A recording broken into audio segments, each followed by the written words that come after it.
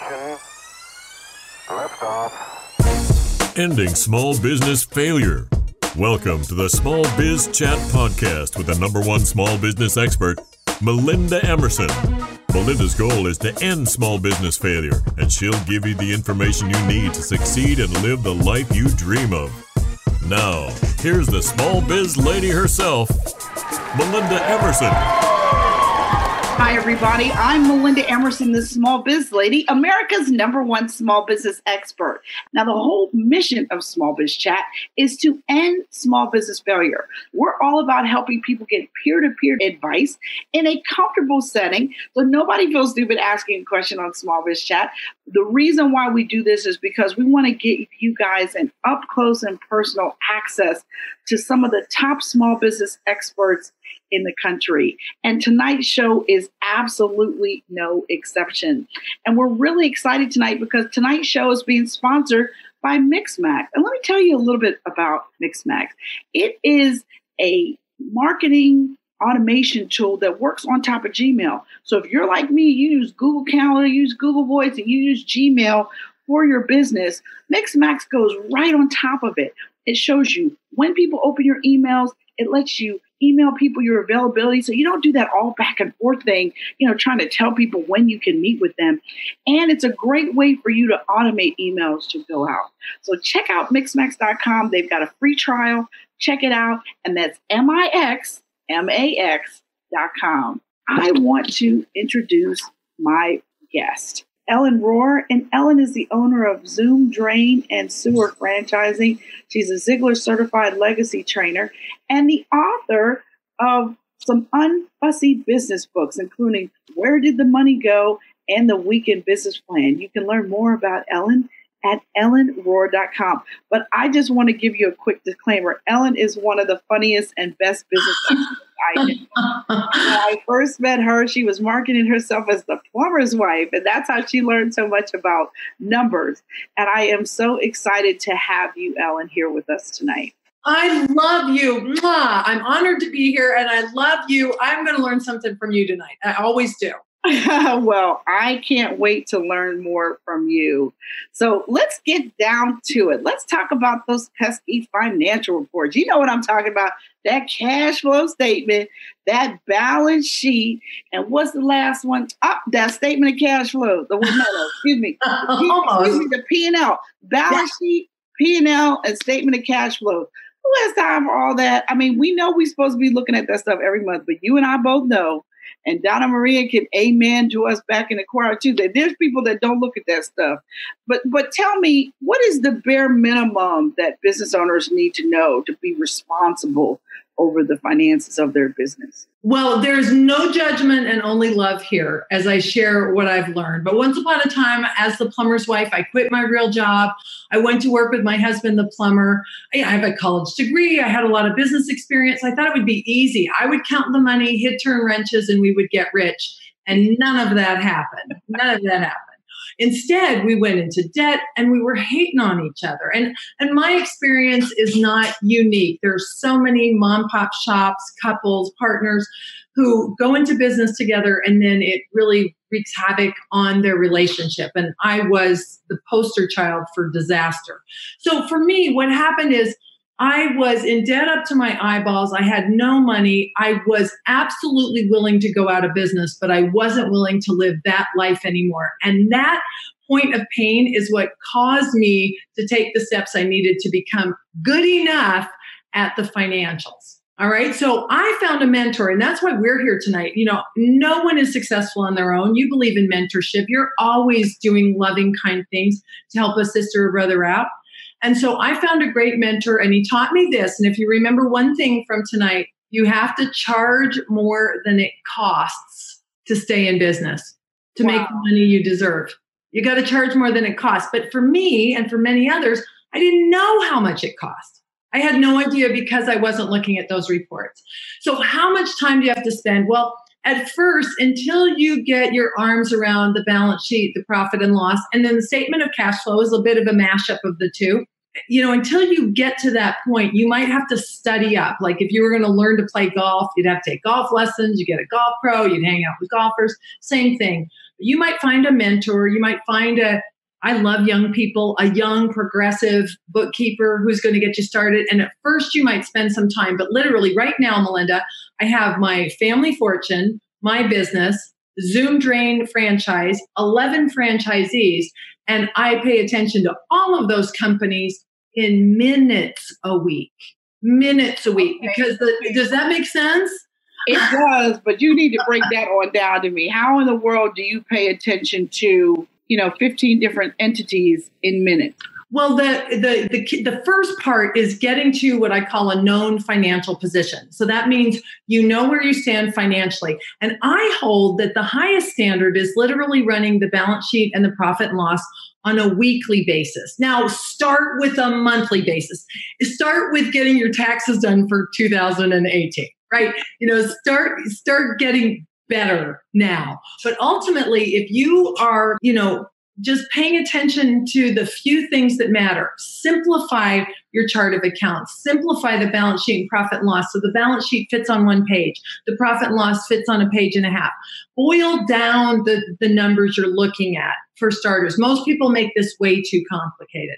And you are going to need some help. You're going to need someone who's been through this before. I think my very best piece of advice is to find a business owner who struggled with this, someone with whom you don't compete. Meet them at the BNI meeting, meet them at the mixer, at the association. You're going to be visiting with 300 businesswomen tomorrow. Encourage those folks to talk to each other. Who here has figured this out? Glom onto the person who has and sit elbow to elbow to start to understand what's a balance sheet, what's a profit and loss, your asset from your elbow. That's going to take some time. You might need to spend a few hours a week until you get to that point. But now, because my companies are all simple and streamlined, and I look at the numbers so often, I can spot something that's weird quite quickly. So I'm just saying, for encouragement, it's not always going to be hours a week. Later on, it's going to be minutes a week. I get it. Now, you say that the balance sheet is the most confusing. Why is that? Yeah, most people understand a profit and loss. By the way, it's called a profit and loss or an income statement. And I don't know why they use multiple words for the same things, just to confuse you. QuickBooks calls it a profit and loss, so let's use that, or a P&L. Okay, so the profit and loss is pretty straightforward. Sales minus expenses equals what's left over. And if it's a positive number, it's a profit, and that's good. People can get their arms around that. Now, the balance sheet's a little weirder, but it's the more important report. The balance sheet shows what you have, that's your assets, and then what you owe, liabilities, and what you own. And it's actually based on an equation. What you have, your assets, equals who lays claim to those assets. Pretty interesting. So think of it this way. For your home, for your personal fortune, you could have a balance sheet. The asset, for instance, would be your home. Suppose you spent $500,000 on your home, and then equals your mortgage, $400,000, which means you have equity of $100,000. Right. So what you have, what you owe, what you own, these are good things to know. We only have a little time, but I'm just teasing you with it's not that hard. All right. Now here's my biggest beef though when it comes to numbers, Ellen. People confuse revenue and profit. Let's define the terms again. Revenue, sales, income, 3 words that mean essentially the same thing. I know it's weird. All of those refer to total sales, like all the money that's coming into your company. Then there's expenses, labor, materials, computers, pencils, cars, all that. Legal, marketing, yes. Right. And the number one expense is usually the people, should be. All right, so all those expenses, and then what's left over is profit. Profit, if it's a positive number, it's a loss if it's a negative number. Now, if you're paying attention every week, if you're paying attention every month, you can make changes in your behavior to make sure you operate at a profit. And if you operate at a profit, you don't dig a big pile of debt. If you operate at a loss, you're going to go into debt. Mathematically, it's the only thing you can do. Business is not that hard. And if you will get your arms around some of these basics, you'll make better decisions. Now, profit often gets confused for cash. So just because I sold this much and these are my expenses and this is what's left over, that number may not equal what I have in the bank account. And that gets a little tricky too, because they may not have paid you yet. You might have that cash stuck in accounts receivable, or you might have already turned around and used that cash to buy something else. So profits and cash, the few numbers that make all the difference, the two numbers that I watch like a hawk every week. Am I making a profit? And do I have enough in cash to pay my bills? Isn't this easy? Is that hard? Didn't you know that already? And I don't pay attention to a lot of other stuff. Yeah. Well, listen, did I make money and do I have enough cash to pay my bills? That's something. Hello. Good to know. Every week. That's a good thing to be concerned about. Now, how does one, I know that we need to get people more focused on profit. Yeah. People focus on revenue. You focus on sales. I'm like, how do we get people to hyper focus on profit? Like, what is the right way to do that? Okay, so if you're a sports person, think of it like offense and defense. Offense is sales. Offense is sales. What do I got to do to make more on the top line? Revenue. And then defense is controlling expenses. What do I not waste money on? What could I wait till next month to buy? Right? So you're going to make decisions every day as to what's going to increase sales and what's going to control expenses. Now, with sales playing offense, I ask people all the time. They say, well, people don't want to pay my prices, so I have to keep lowering the price, to which I will respond, have you ever taken a sales class? Like taken a class on how to sell better? And they say no. Now, if you wanted to play golf, you would take a lesson at some point if you stunk at golf. So if you stink at sales, if you can't get your prices, if you're not selling, if you're getting a lot of no's, a sales class is a really great idea. None of this is that challenging. So quit making it fancier than it has to be. You got to sell at the right price. How do you know how much you have to charge? Well, if you're paying attention to your balance sheet and profit and loss and you're not making any money, you could raise your prices. Top line gets higher, expenses stay the same, and you'll make more money. It's a beautiful thing. It's a beautiful thing. Listen, Ellen, I'm going to put a pin in that. We're going to go to a commercial break, but when we come back, we are going to talk about profit first and a lot more. I'm Melinda Emerson, and we will be right back. Since we implemented MixMax, our open rates are 86%, our reply rates are 52%, and our RSVP yes rates 41%. My advice for other companies interested in MixMax is definitely go for it. It's also a really easy onboarding process. It's very user-friendly. It's easy to get in there. I wish we had started using it a lot sooner, and it's made my life much, much easier.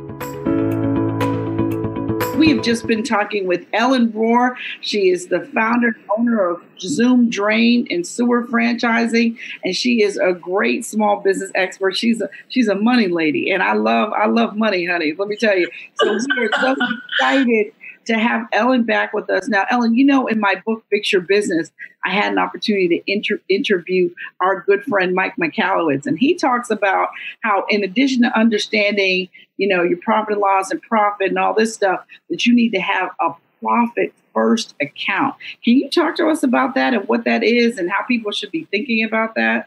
Yep. Love Mike Michalowicz. He's spot on great. I'm glad we're mutual friends with him. So his basic concept is to pay yourself first. That if you wait until you've made all those other expenses, you might neglect to pay yourself. And it's a very good discipline. So what he suggests is that you actually take maybe 10% off of every payment that someone makes to you and you squirrel it away. Now, what I would suggest is that you literally move that money from one checking account to a savings account or to another account, so that you literally are financial, your bank accounts match what you have in QuickBooks. In other words, just don't make a phony baloney accounting move, but literally make a deposit into that other account. And then when you reconcile your checking accounts every month, they're going to be true. Like, I want those numbers on my QuickBooks to be real. And so yes on profit first, and go that extra mile to actually set up those accounts that he's recommending. Love him. Okay, I completely agree with you. Now, I know you talked earlier about how people can get a mentor to help them learn about their numbers, but I didn't have a mentor to teach me about the numbers. I actually hired a really seasoned bookkeeper who taught me how to understand the numbers in my business. Way back in the day, it was 20 years ago. But now, if somebody has a little budget and they want to get some professional accounting help, what should they do? Well, at first, when I was so broke, I literally could not afford to pay an accountant.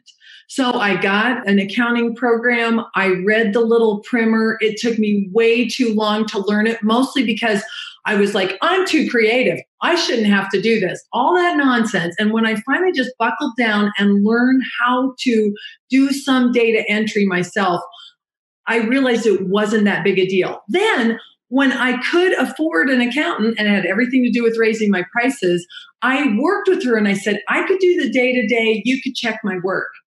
Then I hired somebody. But going through that process, when I didn't have any money, actually learning enough about the bookkeeping to know what was happening, I cannot be bamboozled. And that is a brilliant place to be.